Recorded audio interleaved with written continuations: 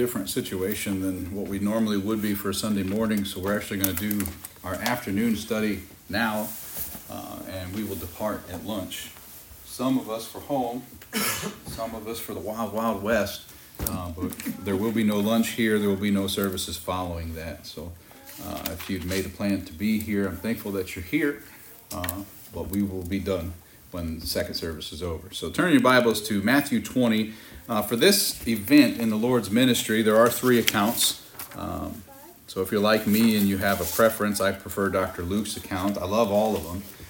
But if you want to turn to a specific one, I'll give you the text and then we'll read them. Matthew 20, verses 17 through 19, Mark 10, verses 32 through 34, and Luke chapter 18, verses 31 through 34.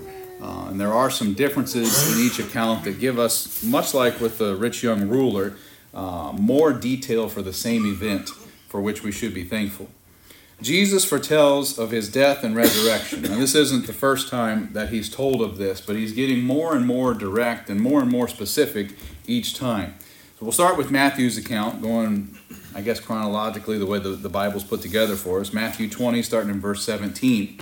And Jesus, going up to Jerusalem, took the 12 disciples apart in the way, and said unto them, Behold, we go up to Jerusalem, and the Son of Man shall be betrayed. And this is the same word as delivered that we see in the other 2 accounts. He shall be betrayed unto the chief priests and unto the scribes, and they shall condemn him to death, and shall deliver him to the Gentiles to mock and to scourge and to crucify him, and the 3rd day he shall rise again. Now this is really the first time he mentions being betrayed. He doesn't mention Judas specifically, doesn't mention that it's one of the disciples. But this word betray or to be delivered, it gives the connotation that someone close to him, someone with the ability to know where he is and what he's doing, is going to turn him over to this authority, if you want to call it that. But I would use that word very loosely in this sense. Mark 10, verses 32, 33, and 34 says, And they were in the way going up to Jerusalem. Remember, we're still in the Perean ministry, the between lands, the just outside or beyond Jordan land. So even though it says he's heading towards Jerusalem, we're heading towards Flagstaff, but we're not in it. We're still outside of it, and that's where this ministry is the Perean ministry. It says, Jesus went before them, and they were amazed, and as they followed, they were afraid. And he took again the 12 and began to tell them what things should happen unto him. If you're marking what's different between these gospel accounts, the emotions of the disciples that Mark gives us, they're not there in Matthew's account. So I have that underlined in my outline. They're amazed and they're afraid. And he took again the 12 and began to tell them what things should happen unto him. We should note here, again, he's talking to the 12.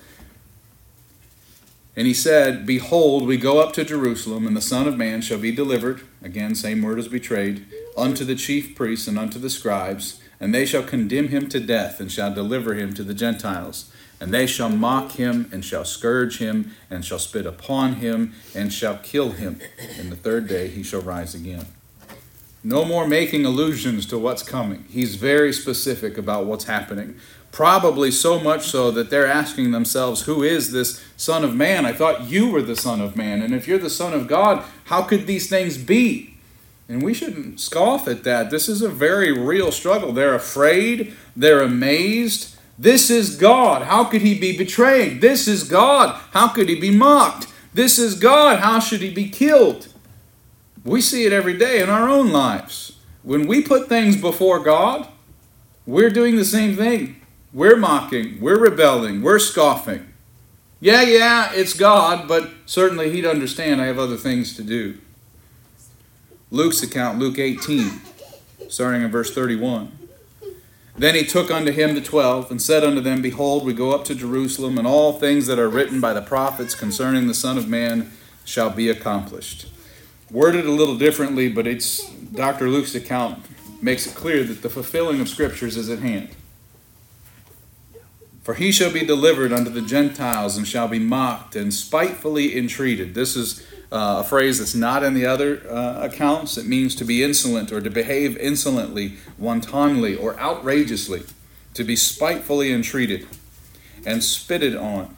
And they shall scourge him and put him to death, and the 3rd day he shall rise again. And they understood none of these things, and this saying was hid from them, neither knew they the things which were spoken. This last phrase is original to Luke's account as well, but it speaks to the emotions that Mark lays out, that they're amazed and afraid. They don't know what to do with the truth that they're being given here. We're about 5 events away from the closing events of the Lord's ministry. We should notice here how direct he is with the 12 disciples. He pulls the 12 aside. He's speaking directly to them. Not that they completely handle what he's giving them, but no one else could even attempt to handle what he is giving them. And he's so direct with them, separately from the other followers, those who are still learning how to follow, that we've seen from the previous chapters. This is really not the closing of the chapter on discipleship, but kind of the drawing away from that subject matter for a moment. He's been teaching so fervently on what it is to follow him. And we should add that what we just read in those 8 verses of Psalm 119 makes it very clear. We're given faith enough to be saved by the blood of the Lord Jesus Christ, but do we have faith enough to follow? And what we just read in those 8 verses of Psalm 119 are very, very important, because it is the believer saying, I have sworn, I will do that, I will follow him. I will pursue after him. And in 2024, we're a little weak in that, I think, if we're honest. It's not a natural thing. I'm saved and therefore I'm hooked to the train and the engine's leading. No. There's a lot of temptations throughout the week. There's a lot of temptations in our life to jump the track, is there not? We're not just being drugged through Christianity, beloved. And we're not just fans of who the Lord Jesus Christ says he is. Are we following him? Are we putting everything else aside in our minds, in our hearts, in our homes, in our lives, and saying, I will follow the Lord Jesus Christ? Because that's what we just spent 2 months talking about, is discipleship. That's what he just spent the last 12 lessons. I broke it down when I was recording those messages from the summer. Literally since November 1st, we've been teaching on what discipleship is. It was kind of important. That's months of his ministry that we covered in that time as well. And he's still teaching on what it was to truly follow him. Because it's not what our flesh thinks it is. It's way more. What Jesus had to say was for the disciples. He was to suffer those things for them. He was to rise again the 3rd day for them, for us. What he's saying here is for us. It's not for anyone else. This message, hear me, is not for the ones next to you, behind you, or in front of you. It's for all of you. It's for all that are born again. He was going to be spitefully entreated, outrageously treated for me. He was going to suffer and die for me. And if he didn't, then I'm not his. And he was going to rise again on the 3rd day, not by the calling of Lazarus outside the tomb, but by his own ability, his own power, his own will for me. Or I'm not born again and I will not see the kingdom of heaven. This is serious business. These 12, it doesn't say that they were necessarily doubting and in disbelief. They're amazed. They're frightened. And I think it's okay that we would be too, even now. This is monumental. You realize the entire universe sort of stops at this thing because God spoke the universe into existence. And God is sending his own Son to the cross to die. Not for all of the universe. Not for all of the animal kingdom. Not for the earth itself. But for man that was made in his image. And not for all man, but the man that he has chosen. Of man he chose or elected a few. And everything pointed to this moment. And everything since has pointed back to it. They were amazed. They were afraid. They are living in the day of the Messiah. And by the way, there's only 12 of them. Not 12 tribes of billions of people. 12 disciples that he pulls aside to tell this truth to. Remember in the last lesson we dealt with Peter's questions regarding the cost that they themselves had given so far. Here they're pulled aside for the Lord to offer the next part of the conversation. Consider the price the elect of God requires of me. This is the same conversation. This is just a few minutes later. It's the next lesson for us, but it's not days away from what had previously happened. Peter said, what shall await us who have given up so much? And John and James say, I want the right hand and the left hand. And Jesus says, consider the cost of God for his elect. Consider for just a moment that he didn't skip that day. He wasn't late that day. He wasn't distracted by that Super Bowl farce of last week. He was there. And he was there for his entire ministry. When he wasn't with the 12, he was on the Mount of Olives praying. That's a lot to take in. We who are so distracted. Beloved, you might think I'm preaching at you, but I'm about to take a vacation. I don't do that lightly. In fact, I've never done it. Not with this family. Did it with my mom and dad. That was the last time. I don't know that we look at it the same or the way that we should, but I'm already repenting that I won't be here for Wednesday night. That weighs heavy on me. What if the Lord comes? Consider the price the elect of God requires of me, Jesus seems to say. And this was still only the beginning of this conversation. The beginning of the reality of what he's about to go into Jerusalem and suffer. And what is he going to ask his disciples to do? You stay out here in the Perean lands while I go into Jerusalem and die? No, he says, come with me. Soon he's going to beg for them to stay awake. He's going to say, consider staying awake. Pray, watch. This is Christ's third announcement of the cross to his disciples. Matthew 16, verse 21, we read, from that time forth began Jesus to show unto his disciples how that he must go on to Jerusalem and suffer many things of the elders and chief priests and scribes and be killed and be raised again the third day. The next chapter, Matthew 17, verses 22 and 23, we read, and while they abode in Galilee, Jesus said unto them, the Son of Man shall be betrayed into the hands of men, and they shall kill him.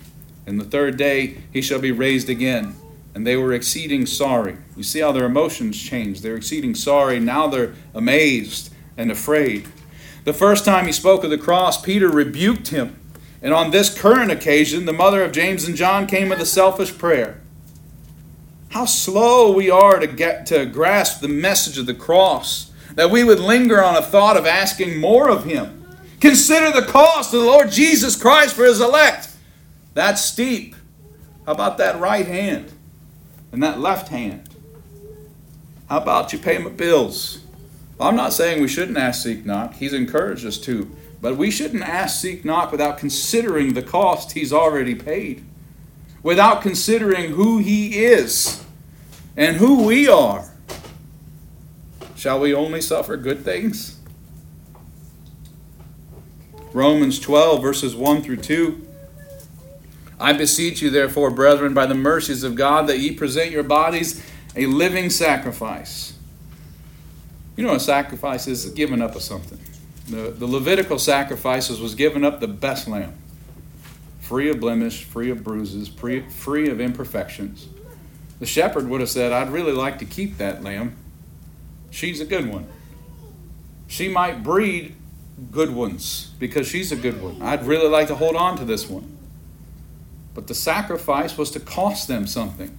You know, when Abraham went up in Genesis 22, I believe, he didn't get to take Ishmael and sacrifice him. You know, that time with Hagar, that was troublesome. No, he had to take Isaac up, his only beloved son, the son of promise from God himself. He had to take him up and prepare the sacrifice. And Abraham in his own mind had to know that his son was as good as dead. Otherwise, this wasn't a sacrifice. He had faith that God could, but he didn't know for sure if God would. He had to go through it all. It had to cost him something. He had to have a heart of contrition, a heart pierced. You think of Onesimus there in Philemon, who's a servant. And the law of the servant was that at some point their ears would be pierced. They could choose to stay, but they were pierced. It cost them. There was a mark upon them that they were a servant.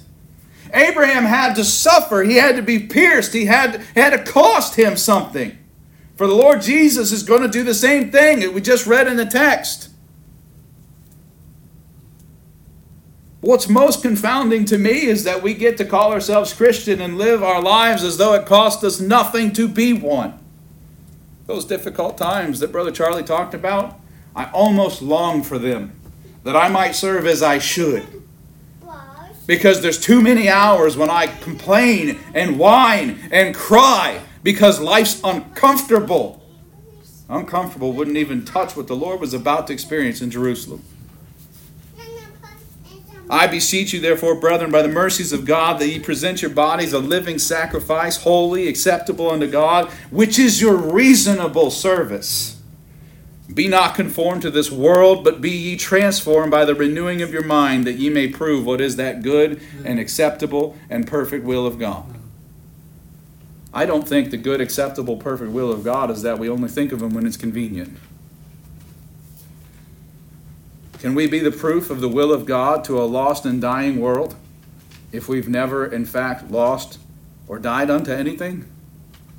If we don't see Christ pictured in our own lives, is He involved in them? It's here in which we begin to learn that the cross must come before the crown. There's no other way. Satan was tempted already of Satan, or Jesus was tempted already of Satan to go ahead and just take the crown. Forgo the cross. He knew what was coming. He knew it was not a good thing. The demons knew it was not a good thing that the Son of God Himself was on the earth, rebuking them. But man scoffed at the Lord God Jesus. Demons themselves said, it's not our time yet. Leave us be. Satan said, I urge you, take the crown. Forgo the cross. And man said, this man's not God. This man's not the Messiah. He's a blasphemer is what he is. The Sanhedrin took up stones against God. And so do we. The selfish ambition of James and John rebuked. This is something I've been mentioning for a while. We're going to take a look at it now. We'll start in Matthew's account, but Matthew and Mark both parallel this account. I wonder why John didn't.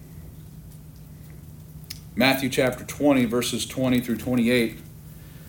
Then came to him the mother of Zebedee's children with her sons. I have this underlined if you're looking at the outline because it's phrased differently in Mark, and we'll see that in just a moment. The mother of Zebedee's children with her sons, worshiping him and desiring a certain thing of him. And he said unto her, what wilt thou? Now, before we go any further, remember everything that's happened so far. Peter said, what about us? What about what we've given up? What's awaiting us in the kingdom? Jesus says, what's awaiting him in Jerusalem? And then this happens. She saith unto him, grant that these my two sons may sit, the one on thy right hand and the other on the left in thy kingdom. But Jesus answered and said, ye know not what ye ask. Are ye able to drink of the cup that I shall drink of, and to be baptized with the baptism that I am baptized with? They say unto him, we are able. And that pronoun they is very important. We're going to come back to this in a moment, but if you want to mark it, you can. They say, we are able. And he saith unto them, ye shall drink indeed of my cup, and be baptized with the baptism that I am baptized with. But to sit on my right hand and on my left is not mine to give. But it shall be given to them for whom it is prepared of my Father. And when the 10 heard it, they were moved with indignation against the two brethren. But Jesus called them unto him and said, ye know that the princes of the Gentiles exercise dominion over them, and they that are great exercise authority upon them. But it shall not be so among you, but whosoever will be great among you, let him be your minister. And whosoever will be chief among you, let him be your servant. Even as the Son of Man came not to be ministered unto, but to minister, and to give his life a ransom. John Mark's parallel to this is in Mark 10, verses 35 through 45. And we're very fortunate right now. A lot of these events are all happening chronologically through their accounts too. It doesn't always work this way. But if you were just in Mark, it's the next set of verses. Mark 10, verse 35. And in Matthew, it said the mother of Zebedee's children with her sons. Here it says, and James and John, the sons of Zebedee, came unto him. A lot of commentators say that the reason it's worded the way that it is because it's actually their mother who came up with the idea that they should ask this thing. That by faith they're encouraged to ask of anything, and that it's actually her question coming from their lips. I'm going to leave it where Scripture is, but you interpret it how you would like to. Zebedee is not here, and we'll deal with that in a minute. They say, Master, we would that thou shouldest do for us whatsoever we shall desire. You know, we probably think, what an arrogant thing to state before the Lord Jesus Christ. Probably just been a few minutes since we did it, though. Probably a few minutes later from now, we'll do it again. This is the heart of man. This isn't just the sons of thunder. This is the heart of man. We treat Jesus like a whipping post, like a genie in a bottle in which we should just ask and desire, and poof, there it is. He's the God of the universe. We didn't plead for him to breathe life into man and create the earth. He will do what his will says he will do and nothing more. Amen. We, if we are sworn to follow, should understand his will. We shouldn't be asking amiss if we truly understand who this is. If we truly have a heart to know who God is, our questions will line up better with his will.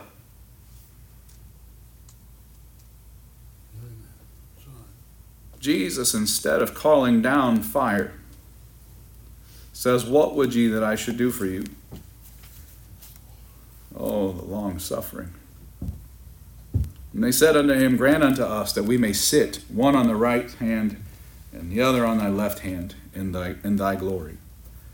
But Jesus said unto them, ye know not what ye ask. Can you drink of the cup that I drink of, and be baptized with the baptism that I am baptized with? And they said unto him, we can. And Jesus said unto them, ye shall indeed drink of the cup that I drink of, and with the baptism that I am baptized withal shall ye be baptized. But to sit on my right hand and on my left hand is not mine to give, but it shall be given to them for whom it is prepared. And when the 10 heard it, they began to be much displeased with James and John. But Jesus called them to him, and saith unto them, ye know that they which are accounted to rule over the Gentiles exercise lordship over them, and their great ones exercise authority upon them. But so shall it not be among you, but whosoever will be great among you shall be your minister. And whosoever of you will be the chiefest shall be servant of all. For even the Son of Man came not to be ministered unto, but to minister, and to give his life a ransom for many. What do you think's happening here? This might be the saddest moment for the first church between these last 3 or 4 studies that we've seen so far. The devil is seeking to sift you like wheat, Peter. And that's what he's doing. Simon Peter says, well, what great things wait for us? Jesus says, death waits for me. Spitefully being entreated waits for me. Suffering. Humiliated. Death waits for me. But I'll rise again for you. And then they ask for great seats. And probably even more discouraging, the 10 respond in such a negative way. We might think, well, they should. James and John were way out of line. Would you act that way if David and David were out of line? And Charlie and Isaac and I just rose up and aggression against them? Of course not. You'd say, well, Jesus said to forgive. He did, didn't he? He said that about 7 lessons ago. These guys have already heard that lesson. And yet these 10 were angry with those 2. It's not because they weren't taught well, right? The shepherd fed them. They were with a great physician who was caring for them. It's because there was room for the devil. Sin was at the door. You see how even the church that was closest to Jesus was beginning to come apart because the devil had a voice? Beloved, we're not even talking about Judas Iscariot yet. We're talking about, the first one was Simon Peter of the inner circle. Do you remember who the other 2 are of the inner circle of Jesus Christ? Devil, in a sense, is showing off, isn't he? He didn't go after little James. He didn't go after the zealot. He didn't bring Judas Iscariot to the forefront yet. He took the 3 closest to Christ, Peter, James, and John, and flipped it. He said, what about you? See, that's the way the devil works. That's what he did with Eve. What about you? Shall you surely die? He says that. He whispers that in the night to the three closest to the Lord Jesus Christ, and they cave. And they were following him physically. They had learned firsthand what it meant to be a disciple for quite a while now. And yet, what's in it for you was all it took. Are we stronger than them?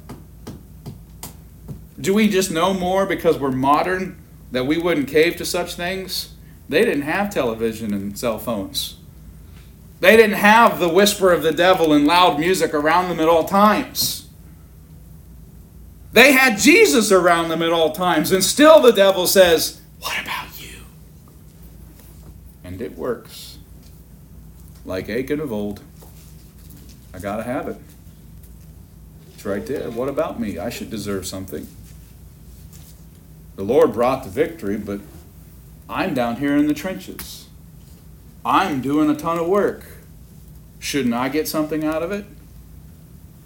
Should you? The Lord closes this lesson with a very clear point. What do you deserve? We're going to go to Romans 5 for our main message. If you don't know the answer to that question, what do you deserve? Eternity in hell is what I deserve. I don't deserve to know his name, to pronounce his name, to speak his name. I don't deserve any of these things. I don't deserve any good thing, and I will never work it off. And as soon as we lose that mindset, what about you? Starts to take root. I do not deserve a thing. I deserve to be struck down years ago. My entire family line. My grandfather, a murderer, a great uncle, a molester, me, a thief, and so on and so on and so on. I do not deserve to know the Lord Jesus Christ. It makes it a whole lot easier to be humble in service, our reasonable service, Romans 12, 1 through 2 that we just read, when I understand that I don't deserve any of the blessings of this book, but all of the plagues. We see first and foremost, once again, there's mention of the cup. If you recall from our lessons through Genesis, we talked about the cup. There in particular was a silver cup, picturing God's will.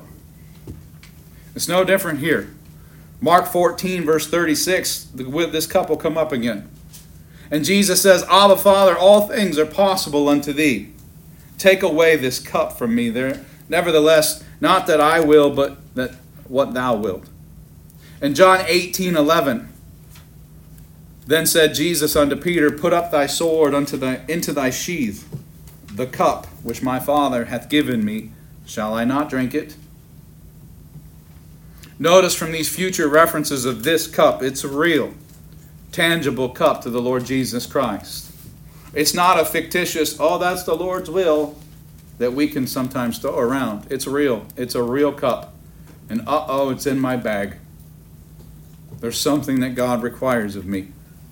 There's something that needs to be done. It's described as a needful burden.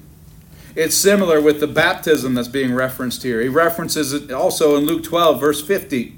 But I have a baptism to be baptized with, Jesus says, and how am I straitened till it be accomplished? What pride that James and John thought that they could drink his cup and experience his baptism. However, James would be the first of the 12 to be martyred.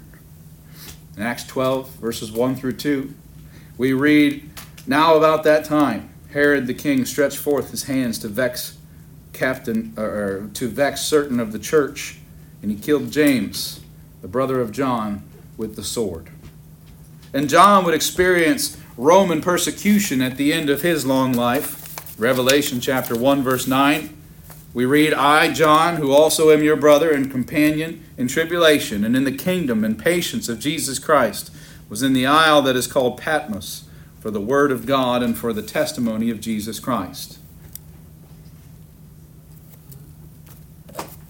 Jesus used this embarrassing event that from our text clearly captured the attention of the remaining 10 as an opportunity to teach his disciples once again the importance of humble service in the name of Jesus. In what name do we serve? Jesus. I don't pastor in the name Joseph Sitters to any acclaim of my own, to any credit of my own. I minister in this part because it's what I've been called to do, and I do it in the name of Jesus. We're to do all things in the name of Jesus. Colossians 3, beginning to end, makes it clear that everything that we do should be as if it is directly unto the Lord Jesus Christ. That eliminates dirty dealings. The last verse there in verse 45 of Mark's account is a key verse in Mark's entire gospel that summarizes the entire book. Christ came in chapter 1. He ministered in chapters 2 through chapter 13. He gave his life as a ransom in chapter 14, 15, and 16. If you were just looking at that one gospel account, John, Mark, it's all spelled out right there in that one verse. It's good for a mother to want good, godly roles for her children, but once again, it is of the utmost importance that our desires be paced behind God's will. Well, pastor, is there any example of a mother wanting so badly something good for her children that ill came of it? Yeah, Isaac and Rebekah. Jesus responds to James and John, not to their mother. He doesn't call for Zebedee to be brought forth. He responds to James and John. In Mark's account, we see this question only coming from the brothers. We don't even see the mention of the mother. We literally hear these brothers, the son of their father, Zebedee. It's actually to Zebedee's shame that he, as their father, is referenced in both accounts. She's referenced in one. He's the head of the household. He's called to teach and lead better than this. We might say, well, Pastor, that's harsh. That's God's will. It's for the man to be the man of the house, to lead his home. We might say we have strong-willed women, or we have to work all the time, and so on and so forth. That's fine. Save it for the judgment. Because he'll ask of you, Dad, how did you lead your home? And he'll already know. Well, she overpowered me, and I just couldn't. How's God going to respond to that? He knows what he made. He knows what he made them for. Jesus, we can see the truth of what James, the half-brother of Jesus, writes about in the remaining verses here. Consider James chapter 4, verses 1 through 3. This is not the other son of thunder. This is the half-brother of Jesus. James 4, verses 1 through 3. He says, "From whence comes wars and fightings among you? Come they not hence even of your lust that war in your members? Ye lust and have not, ye kill and desire to have and cannot obtain. Ye fight and war, yet ye have not, because ye ask not. Ye ask and receive not, because ye ask amiss, that ye may consume it upon your lusts. Fathers, teach your children to ask, seek, knock. And for whom it is they are to ask it from. But also teach them the good questions in which they are to ask." Acts chapter 9, verses 5 through 6, we read, "Who art thou, Lord?" That's a good question. That's a great question. Who art thou, Lord? Saul is asking this question. And he, trembling and astonished, said, "Lord, what wilt thou have me to do?" That's another great question. Have you ever asked that question? If you know the Lord Jesus Christ as your Savior, you already know the answer to that first question. You ought to ask the second. What would you have me to do? Not as the pastor, right, and expecting this of me. My expectations are not greater than God's. But ask, Lord, what is it that you would have me to do? He called you. I didn't. He called you. What does he have for you to do? Paul even teaches us there that how it is that we should ask. Consider Ecclesiastes chapter 5, verses 1 through 7. "Keep thy foot when thou goest to the house of God, and be more ready to hear than to give the sacrifices of fools, for they consider not that they do evil. Be not rash with thy mouth, and let not thine heart be hasty to utter anything before God. For God is in heaven, and thou upon earth. Therefore let thy words be few. For a dream cometh through the multitude of business, and a fool's voice is known by multitude of words. When thou vowest a vow unto God, defer not to pay it, for he hath no pleasure in fools. Pay that which thou hast vowed. Better is it that thou shouldest not vow than that thou shouldest vow and not pay. Suffer not thy mouth to cause thy flesh to sin, neither say thou before the angel that it was an error. Wherefore should God be angry at thy voice and destroy the work of thine hands? For in the multitude of dreams and many words there are also diverse vanities, but fear thou God. Ecclesiastes chapter 5, verses 1 through 7. That's how you are to pray. Oh, Pastor, what about the Our Father? Yeah, analyze it against Ecclesiastes chapter 5, verses 1 through 7. He wasn't teaching us a prayer to recite, but he most definitely was modeling this exact way in which he had for us to pray. Fear thou God. Once again, we have an assessment from Jesus on the situation in our text. Looking again at James chapter 3, verse 5, he says, Even so the tongue is a little member, and boasteth great things. Behold, how great a matter a little fire kindleth. Our text says, when the 10 heard it, they began to be much displeased with James and John. And we see that James was right. Selfishness on the part of one believer can cause trouble in the lives of others, and almost always does. You don't live unto an island. You are not separate from the church in such a way that how you live doesn't impact the whole. You are a body fitly joined together by the parts to make one whole. The truly great person is one who serves others. Paul said it is like this in Philippians chapter 2, verses 1 through 11. If there be therefore any consolation in Christ, if any comfort of love, if any fellowship of the Spirit, if any bowels and mercies, fulfill ye my joy, that ye may be like-minded, having the same love, being of one accord, of one mind. Let nothing be done through strife and vainglory, but in lowliness of mind let each esteem other better than themselves. Look not every man on his own things, but every man also on the things of others. Let this mind be in you, which was also in Christ Jesus, who being in the form of God, thought it not robbery to be equal with God, but made himself of no reputation, and took upon him the form of a servant, and was made in the likeness of men. And being found in fashion as a man, he humbled himself and became obedient unto death, even the death of the cross, which he's foretelling of in our text. Paul says, Wherefore God also hath highly exalted him, and given him a name which is above every name, that at the name of Jesus every knee should bow, of things in heaven, and things in earth, and things under the earth, and that every tongue should confess that Jesus Christ is Lord, to the glory of God the Father. Amen. To exercise lordship as the people of the world do is foreign to the spirit of the Christian life. We don't have lordship to exercise.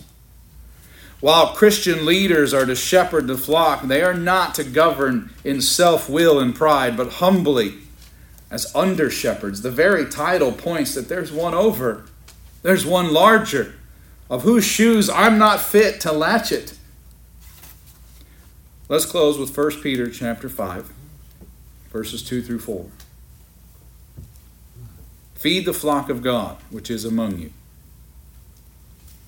taking the oversight thereof, not by constraint, but willingly, not for filthy lucre, but of ready mind, neither as being lords over God's heritage, but being in samples to the flock.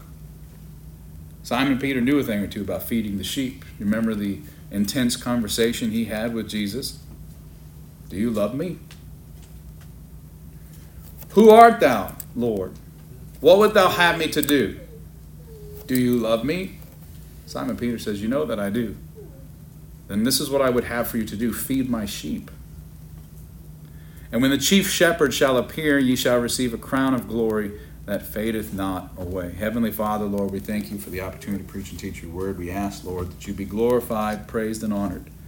Humble our hearts, Father, that we see you in a proper perspective, that we see our place in things, that we understand, Lord, that we are at your mercy, that on our own we have no mercy. We have no ability to stand. We have no inheritance, no earnings, no wages but death. But in you, Father, we are justified. In you we are established on firm ground. Help us to appreciate this foundation. Help us to appreciate its firmness and ability to withstand for so long. And come soon, Lord. Lord, we love you. We long for your presence. And we ask these things in Jesus' name. Amen. Amen.